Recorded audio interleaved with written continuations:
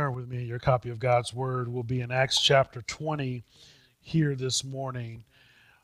This day and age that we live in, we have this celebrity type culture that we're in today. We're just drawn to and we want to be in front of these different types of celebrities and fawn over them. And it's gone further than, what my favorite musician is, or maybe what your favorite actor or actress is. And now we have celebrity pastors. We have people that stand on these grand stages and fill rooms up to the rafters, these mega churches. And we have the face of these conglomerates that they are today that we know as celebrity pastors, and we treat them like our favorite actor. We treat them like our favorite actress and songwriters, whatever have you, artists, author, and we fawn over them. And sometimes many of these people just follow without even thinking about what's going on, thinking about what they're saying. I would submit to you that many of these mega pastors, so-called celebrity pastors, are more motivational speakers than they are gospel preachers. I watch some of these guys. They get up on the stage and great ovation, but they don't have a Bible in hand. But when they start talking and they want to rev everybody up, and maybe they'll have a verse on the screen. Well, we'll talk about all the great things you can have in your life, all the great things you can do and be in your own life, how you can pick yourself up by your bootstraps, how successful you can be, how much money you can make. But God is not in it. God is not in the message. God is not in the building. Nobody's being edified. People are leaving. Maybe they're charged up and they're excited because, yes, I heard a great message. I can do it. But then they need to be charged up again the next week because as they face the battles, as we just sang about, they face the storms in their lives. They're like, well, it's not working out. Maybe I can't do it. Maybe there's something wrong with this God that I hear about at this so-called church, because life shouldn't be this hard. The pastor said it shouldn't be hard. The pastor said I can have anything and everything that I want, but it's not working out. I'm living paycheck to paycheck. I can't pay my electricity bill. Something wrong with this God.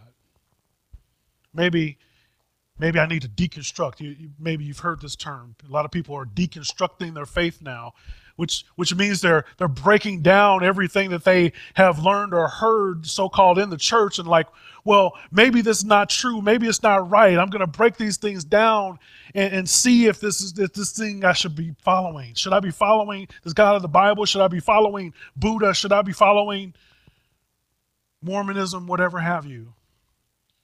And as you go through the process, and if you're not familiar with this term deconstruction, if you've been to a fancy restaurant and had a meal that is deconstructed, like a deconstructed jambalaya or something, they have everything separated out in its singular parts.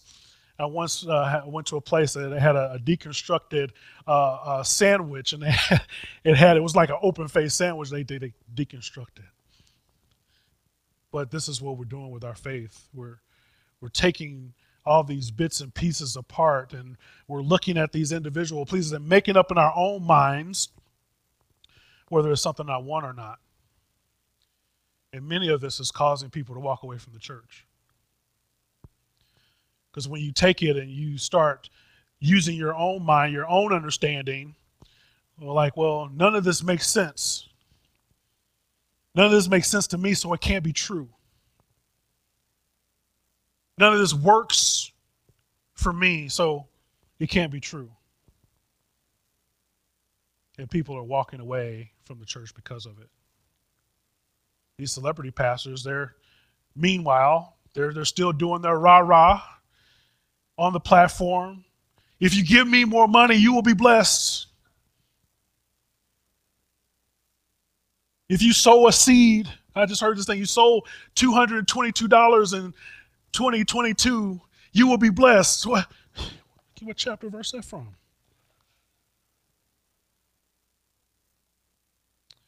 Brothers and sisters, we are going in a dangerous direction. And if we're not careful, brothers and sisters, as Christians, we're going to be following along with these deconstructionists, with these so-called celebrity pastors. That stuff sounds good. Don't get me wrong.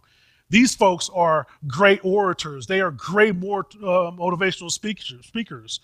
They are slick with it when it comes to their speech. They are good communicators. I can learn a few things from being a better communicator from them. But when it comes to delivering the word of God,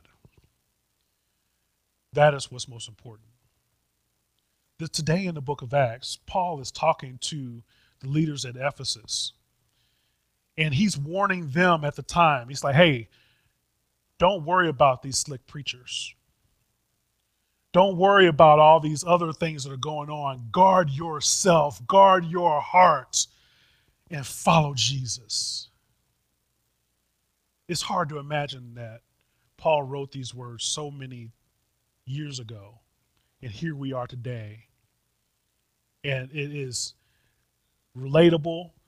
It is real as it was back then for us here in 2022.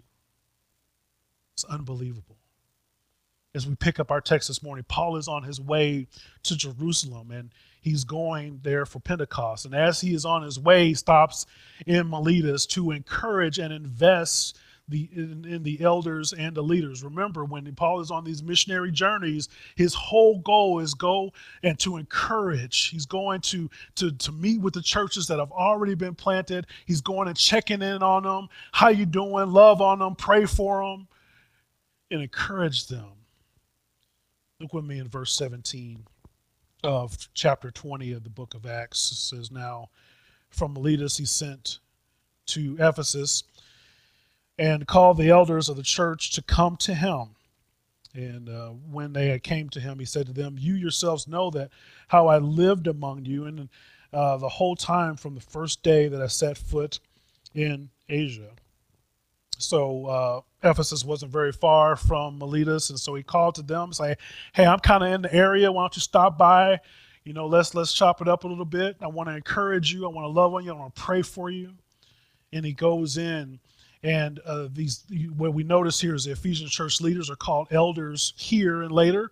When we look, they're also called overseers, and often is translated also as bishops. So these are folks who are called to care or shepherd the flock. And this role that we particularly usually call pastor these days are used interchangeably here in the scripture. Used interchangeably as elder or overseer, but it refers to the same office. These are the leaders of the church, and we see them called by different names very freely here in the text. I love this shepherding metaphor because the pastor's not a cowboy. The pastor's not going off by himself, doing his own thing, and making all these things happen. And also what we see, the pastor is not a CEO. That's become more popular these days, where you have the executive pastor, things of that nature. The pastor is not a CEO. This is not a business that we're running per se. The pastor also certainly isn't a rock star celebrity.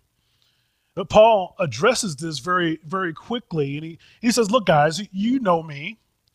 You've seen me before. We've hung out. We've broken bread together. You know how I operate. We've served alongside each other. Paul knew the needs of the people and how to apply God's word to those who had those needs. If you remember earlier in chapter, Paul he stayed up all night with people, preaching and teaching and talking with them about the scriptures, and they were eating it up. They were loving it. This can only happen if he knew the people and they knew him and felt comfortable with them. There was some trust that was built up in this relationship because of what he had done with them. You see, Paul, he wasn't the celebrity type, and he didn't run his ministry in a way where he was hidden away from people. He was there in the midst of them. I've been to some larger churches with pastors, and it was amazing, how they come out when it's time for their speech, It's too many people for them to walk around and shake hands and get to know folks. So they just kind of hide out in the back, in the green room, until it's their time to come out. That's not the ministry that Paul led.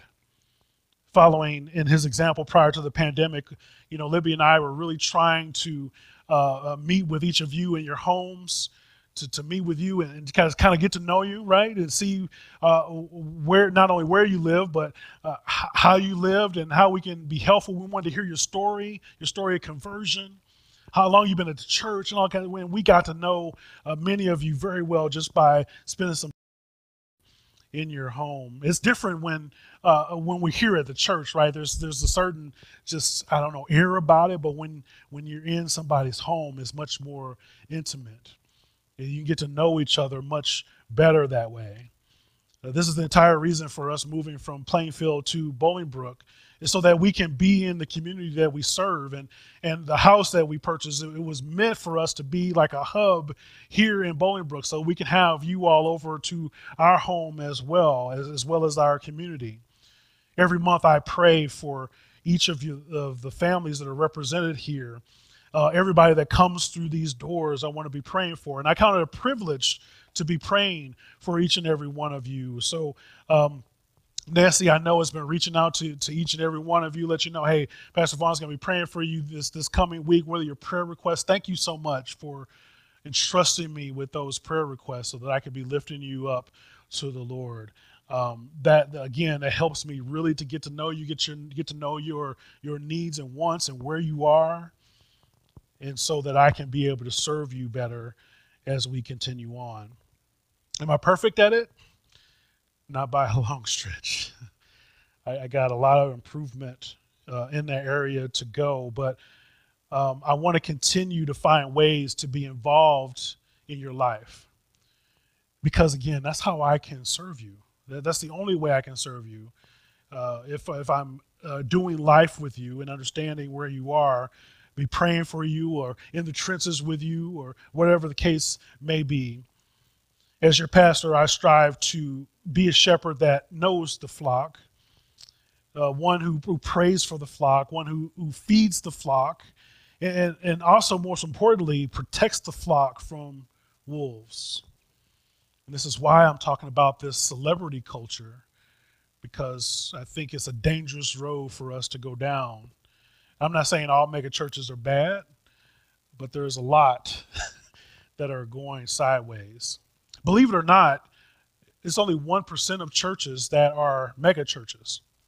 90% of churches are much like ours. We are what we call a normative size church. Churches that are 100 members or below, or 200 or below, are normative size churches. So we shouldn't be ashamed or worried about that. We're just like 90% of the other churches around. But when we think about church, we tend to think of those mega churches that are filled with thousands of people, but that only represents a small percentage of churches that we have in this day and age. In verse 19, Paul says, serving the Lord with all humility and with tears and with trials that happened to me through the plots of the Jews. As Paul is serving, everything that Paul did was in service to the Lord. Everything from building tents to ministering to new believers or evangelizing, he did it all for Jesus. He had a singular focus on what he was doing and why he was doing it. And I don't want to over spiritualize this, but isn't that a good perspective for us? Isn't it good to look at all the things that we're doing in our own lives and say we're doing it for Jesus, we're doing it for Christ? This is why we do the things that we do. When we're serving someone, wouldn't it be better just to have our minds focus on Jesus as the one that we're ultimately serving? Look, I know what it's like to not want to get up in the morning and go to work. I know what it's like to have a boss that probably shouldn't be in the position that they're in. I know what it's like to have a boss and think like they're causing more harm than good. They have no idea what's going on in this place. And that's frustrating, isn't it? That I know how that can bring me down just thinking about the boss. That I got to work for this person. I know what it is to struggle in this way. But what if we had the mindset that it wasn't ultimately your crazy boss that you were working on? What if you had the idea and the thought that ultimately you were there to serve the Lord, not your weird boss that doesn't know what they're doing? But we serve a higher boss that knows any and everything. And the best boss that you can ever serve, one that's so loving, so merciful, so graceful, grace-filled. What if we had that mind?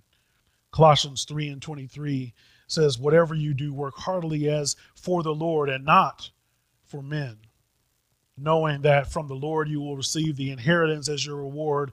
You are serving Lord Christ. Man, that would totally change the perspective. It might make it easier to get out of bed that morning, wouldn't it? Knowing that, well, I'm going to go through these struggles and strife, but forget my earthly boss here at this job. I'm going to serve my heavenly boss. That makes all the mundane things mean that much more. So, who or what do you serve? I want you to consider this today. Who or what do you serve? You see, Jesus takes everything that is done in his name very seriously. I don't care what it is that you're doing from the day-to-day basis. If you're serving coffee at the Starbucks, or you're flipping burgers, you're in the technology field, whatever it is that you're doing, you're answering phone calls, or maybe you're retired. Who or what do you serve? Even in the most mundane things that you do throughout the day, these things matter, and it gives our lives and our ministries meaning for what it is that we do. There's books and books that are filled in a library and in bookstores about finding your purpose. Who should you be? How are you wired, and how do you operate? Tons and tons of pages written on this. Well, when we can just go to the Bible and understand that God has a purpose and a plan for each and every one of us, that he distills it down, that we should be a disciple and we should make disciples. It's easy, but that doesn't sell off the shelves. Maybe it's to add some more meat around it or something else, but it's very easy and it's clear for us what it is that our purpose and meaning will be for our lives. But as we're going through, and even though we're doing it for the Lord, it does make it a little easier, but it's not simple. It won't be without struggle. It won't be without challenges. Paul says he serves with humility through tears and through trials. Paul was able to do this because he had a proper view of the gospel. When we understand the gospel and we apply it to our lives, it actually humbles us. When we really get and understand the gospel, we find ourselves being humbled. It makes us more caring. It makes us more courageous. And we've got to constantly be preaching the gospel to ourselves. Because if you're anything like me, man, you get busy. You start doing things and punching off stuff in your task list, and you forget. You get in that mundaneness again, and you struggle through stuff, and you forget to remind yourself of the gospel. We've got to have this top of mind. When you look at what Jesus has done for you, the least that you can do is treat people well. When you look at what Jesus has done for you, the least you can do is give people a bit of your time. In comparison to what Jesus has done for you, the least you can do is be more hospitable. The least you can do is spend 20 minutes a day reading your Bible. The least you can do is use your gifts for God's church. When you look at all the things that Jesus has done for you, I mean, it's literally the least you can do.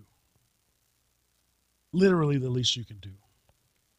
As Christians, we serve with humility because we know we don't deserve grace. We don't deserve any of the things that we have from God. We are beggars in need of salvation. When Christ gave up his life so that we can be brought into his kingdom. Man, what a great thing that Christ has done for us, even though we didn't deserve it.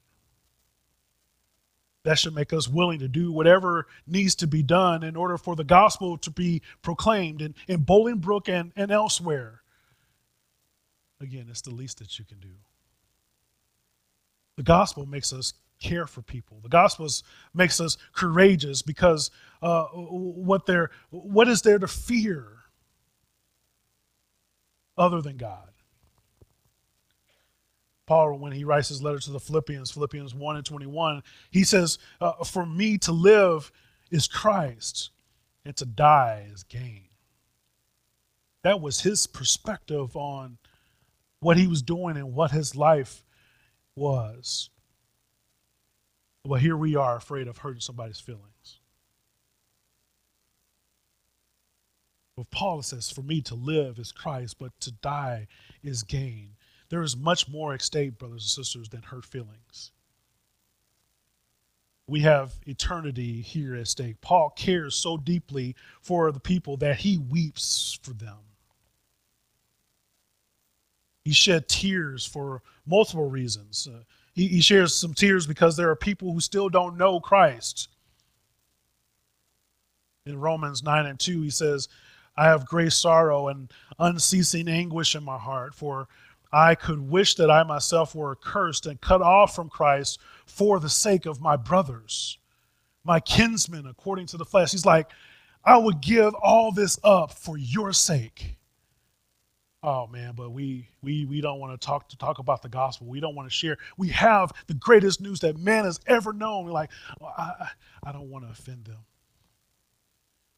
I don't want them to be mad at me.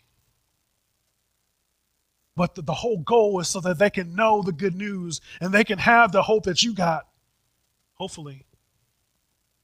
That they can know the Jesus that you know. Man, Paul says he would rather give it up so that others might be able to know.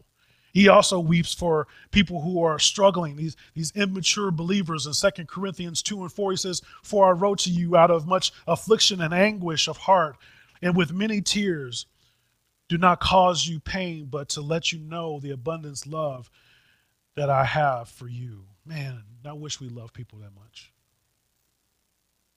I wish we loved our friends and family that much. I wish we loved strangers that much. We need to have a heart for people because of the gospel. This is not a message that we can keep to ourselves. And we like to share a lot of other things. But the most important thing needs to be on the tip of our tongue. It needs to be at the front of our lips. And by the way, there's no bad place to share the gospel. Not only is this not a message that we keep to ourselves, but we need to be ready and able to share it. And we never ourselves graduate from the gospel. Look with me in verse 20 of Acts 20. Paul says, I did not shrink from declaring to you anything that was profitable and teaching you in public and from house to house, testifying both to Jews and to Greeks of repentance toward God and of faith in our Lord Jesus Christ. Brothers and sisters, don't hesitate to share the gospel. Like, well, I'm not a preacher, I'm not a theologian. That's not what the text calls you to be. Jesus calls us to be disciples. He calls us to make disciples. Isaiah 55:11 says, so shall my word be that goes out from my mouth. It shall not return to me empty. Other versions say it will not return void, but it shall accomplish that which I purpose and shall succeed in the thing for which I sent it. We're reading through the book of Exodus now, if you're with us on our reading plan, and reading about Moses as he goes to talk to Pharaoh. Moses, he steps up and it's like, I can't even talk good. What do you mean I'm going to be a spokesman for your people? He tries to get out of it. And God is so gracious with him. He's like, don't worry about it, Moses. I'll send Aaron with you. Don't worry about it, Moses. You do exactly what I tell you, and it'll be all good. I'm going to be there with you. I'm going to put my words in your mouth. Man, what an example that is for us. Because we have those same excuses. I'm not a very good orator. People won't listen to me. I don't know how to act. I don't know what to say. I don't know what to think. God says, I got you. You say the things that I tell you to say. You preach the gospel. You give your testimony. And he says his word will not come back empty. It will not return to him void. It will accomplish his purpose and succeed in the thing for which he sent it. That should give us some confidence today. It's not all on your shoulders, that we are infused with the Holy Spirit that is shaping us, molding us, guiding us into what he would have us to be. So we don't need to worry about all that. We just need to be obedient and preach the gospel. Look with me in verse 22. Paul says, and now, behold, I am going to Jerusalem, constrained by the Spirit, not knowing what will happen to me there, except that the Holy Spirit testifies to me in every city that imprisonment and affliction await me. But I do not account my life of any value, nor as precious to myself, if only I may finish my course in the ministry that I received from the Lord Jesus to testify to the gospel of the grace of God. Paul valued Jesus above any and everything, even his own life. He valued Jesus above his comfort as well as his life. Paul says he was constrained by the Holy Spirit, and this indicates that the Holy Spirit was giving Paul an exceptionally strong sense of compulsion.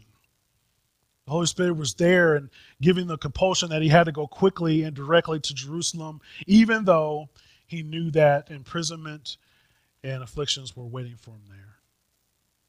He knew what was in front of him. And as I read this, I wonder if Paul was thinking about Jesus' journey to Jerusalem, where he went to die, and I wonder if he thought he might see the same end as he goes there. But regardless, Paul knew he had a job to do. Paul knew what was next and what he needed to do. And here's what he said in his letter to Timothy in 2 Timothy 4 and 7. He says, I fought the good fight. I have finished the race. I have kept the faith. Brothers and sisters, if you were to take your last breath today, how many of you could say that? You fought the good fight. You finished the race. You have kept the faith. You see, the goal is not living a long life. The goal is to have a full life. One that is lived for God's glory instead of our own. Being worried about all the stuff that we can accumulate. It's about how much we can lift God up. In our celebrity culture, we have these fanboys and fangirls. Oh, I've seen all your movies. I've seen everything that you've done. I've listened to all your songs. I know every one of them by heart. I've read all your books. I can't believe it. So good to meet you. When I was growing up, Michael Jackson was at the height of his popularity, and I remember seeing videos of him performing, and you can see the first few rows, and they're screaming at the top of their lungs, and they're crying and passing out. And I remember, what are they crying for? What's happening? What's really going on? I remember thinking this as a kid. These celebrities, they don't know your name.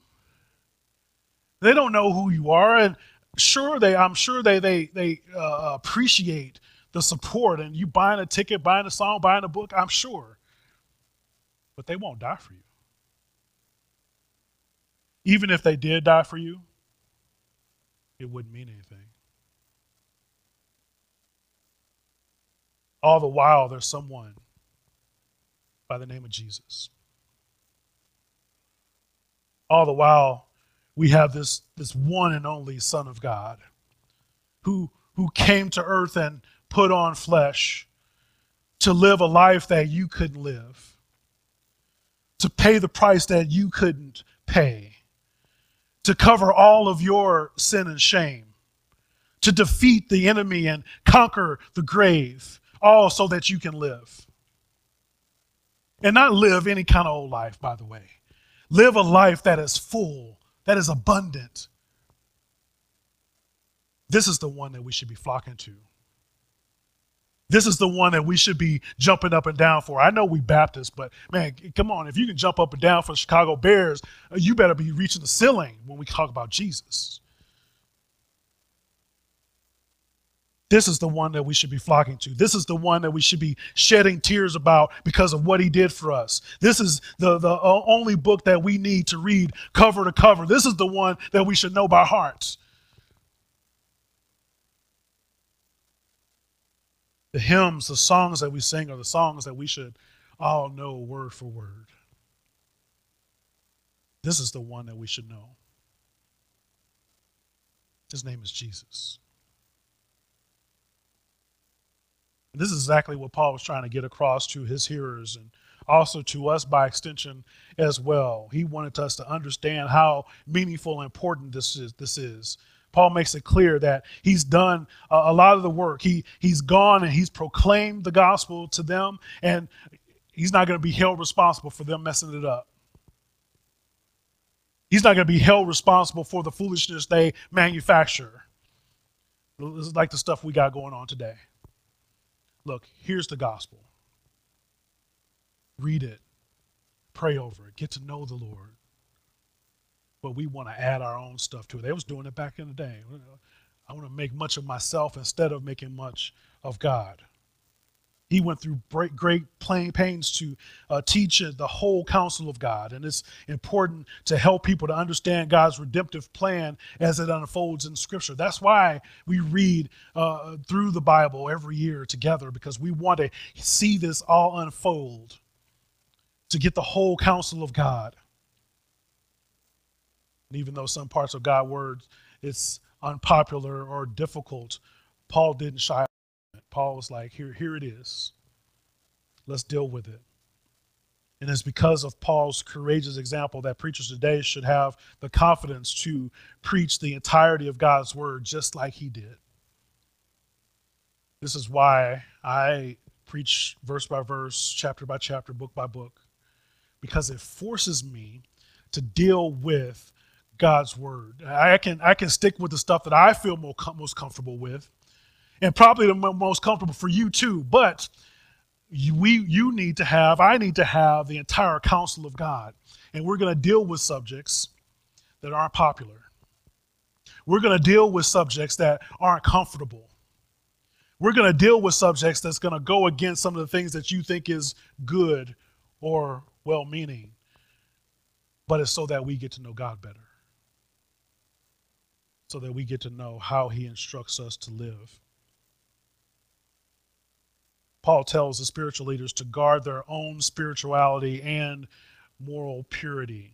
He tells them to watch their lives and be holy. Holiness is necessary for faithfulness. Again, we talked about other folks. So you might be a good speaker, you might be a good leader, but if you're not holy, you got no ministry. I make myself, I'm not holier than thou. Sometimes I have to it's time to read the Bible. It's time to sit down. I'm like, I got to shut out everything else and I got to make myself focus because I got other things that I want to do, but I know this is most important. I got to focus and I got to deal with my own stuff, my own morality, my own holiness, and make sure that I'm following Jesus. Then he also calls leaders to watch the flock. Paul, through revelation from the Holy Spirit, has this insight to know that Ephesus would be ravaged by false preachers after their own gain. He knew what was coming. He knew there was danger ahead. These folks would not only come externally, but also come internally. These folks will be raised up and start after, oh man, this is pretty cool. I want to be like Paul, and I have people flocking to me and listening to every word. I want people to stay up all night listening to me talk too. Missing the point. These leaders need to first keep watch on themselves and also watch each other for the good of the flock. This is why we as a church here at First Baptist Bolingbrook are working toward a plurality of elders, multiple elders. Again, if we go back, when we see elder or overseer, it's synonymous with pastor. And we're working toward having more than one because, to be frank with you, this is what's needed. This is what's necessary to help us to guard each other from error, to help guard each other from arrogance and abuse. And this is what we see today in the church. We have a lot of these. If you read in the news stories, there's been a lot of pastors who have fallen because they don't have this in place. They have yes men in place. They might have some elders there, but they have this authority over them, like it's my way or the highway. And instead of being convicted of what God has called them to do, they just want to do their own thing. They want to be this celebrity. So it's absolutely necessary that we don't have yes men, but we have men of God who are faithful to the Lord and faithful to his word, faithful to his church, and that we would hold each other accountable. And I think that's important here for us as well. And I need that accountability. I go outside of the church. I have pastors that I go to for this accountability, but I think it's even more powerful to have them inside of this local body as well. Paul challenges the elders to follow his ministry examples and to ensure that the word of God would remain central to their own ministries. You see, the word is used to build up believers, is used to teach the gospel about the salvation of grace, so that when we get to this final inheritance, it's received by those who belong to God and are sanctified. But as we read this, it makes me wonder. Paul is going and he's talking to these leaders here that are from Ephesus. I wonder if we were to write a letter. We were to write a letter to the future leaders here at First Baptist Bolingbrook. I wonder what that message should be. We were kind of like Paul and going through, and of course we wanted to encourage those leaders, but if we were to focus them on something, what is it that we would have them to focus on? I think Paul hits the nail on the head, and he brings up what's ultimately important as we look at the local church. He says we should guard against error, we should guard against evil people, and we should guard against division. And we should also continue to be aligned to God's mission. That's what matters. That's what's most important. It's not about church programming. It's all about advancing the kingdom of God. How do we do that? And here we are as a local body, as a local church made up of individual members. What is your role? How will you join God in his mission for the church? Look, we're not here to make celebrities. We're here to make much of Jesus. We're here to make him known. If anybody's a celebrity, if anybody is worthy of this fandom, it's Jesus. Man, I love for the community to know us in that way. To know us, man. Those folks at First Baptist Bolingbrook, they just love us some Jesus. They're always talking about Jesus. You notice that? They're always talking about what Jesus did and what he's doing now. And they're always here helping and stuff. And I asked them why they are over here picking up trash. Because of Jesus. Like, Jesus didn't pick up trash, did he? I would love that for us. I would love for us to be known for that we would make much of Jesus, that he would be the celebrity and not us. If you got questions today, I want to talk to you about that. One, if you don't know Jesus as your Savior, maybe you're asking that question, is that what Jesus is all about? I'd love to have that conversation with you. And furthermore, let's have a conversation about how God has uniquely gifted you to serve in his local church. We're a body made of many members. How has God gifted you to use the gifts that he's given for his glory? Let's pray. Father God, I thank you so much for this example that we have in your word, in your scripture that we can look at. And it is amazing that we see how much we can relate to what's happening there as Paul talks to the Ephesian leaders. Father, keep us on the narrow path so that we can be able to serve you. We can be able to make much of your name. We know the wide path is the road that leads to destruction, but Father, put us back on the narrow. We know few will choose it, but we look to you as the author and perfecter of our faith so that we can be there for the good of you and your people. Help us be the people that you've called us to be. Father, I thank you so much for loving us in this way. And it's in the precious name of Jesus I pray this. Amen.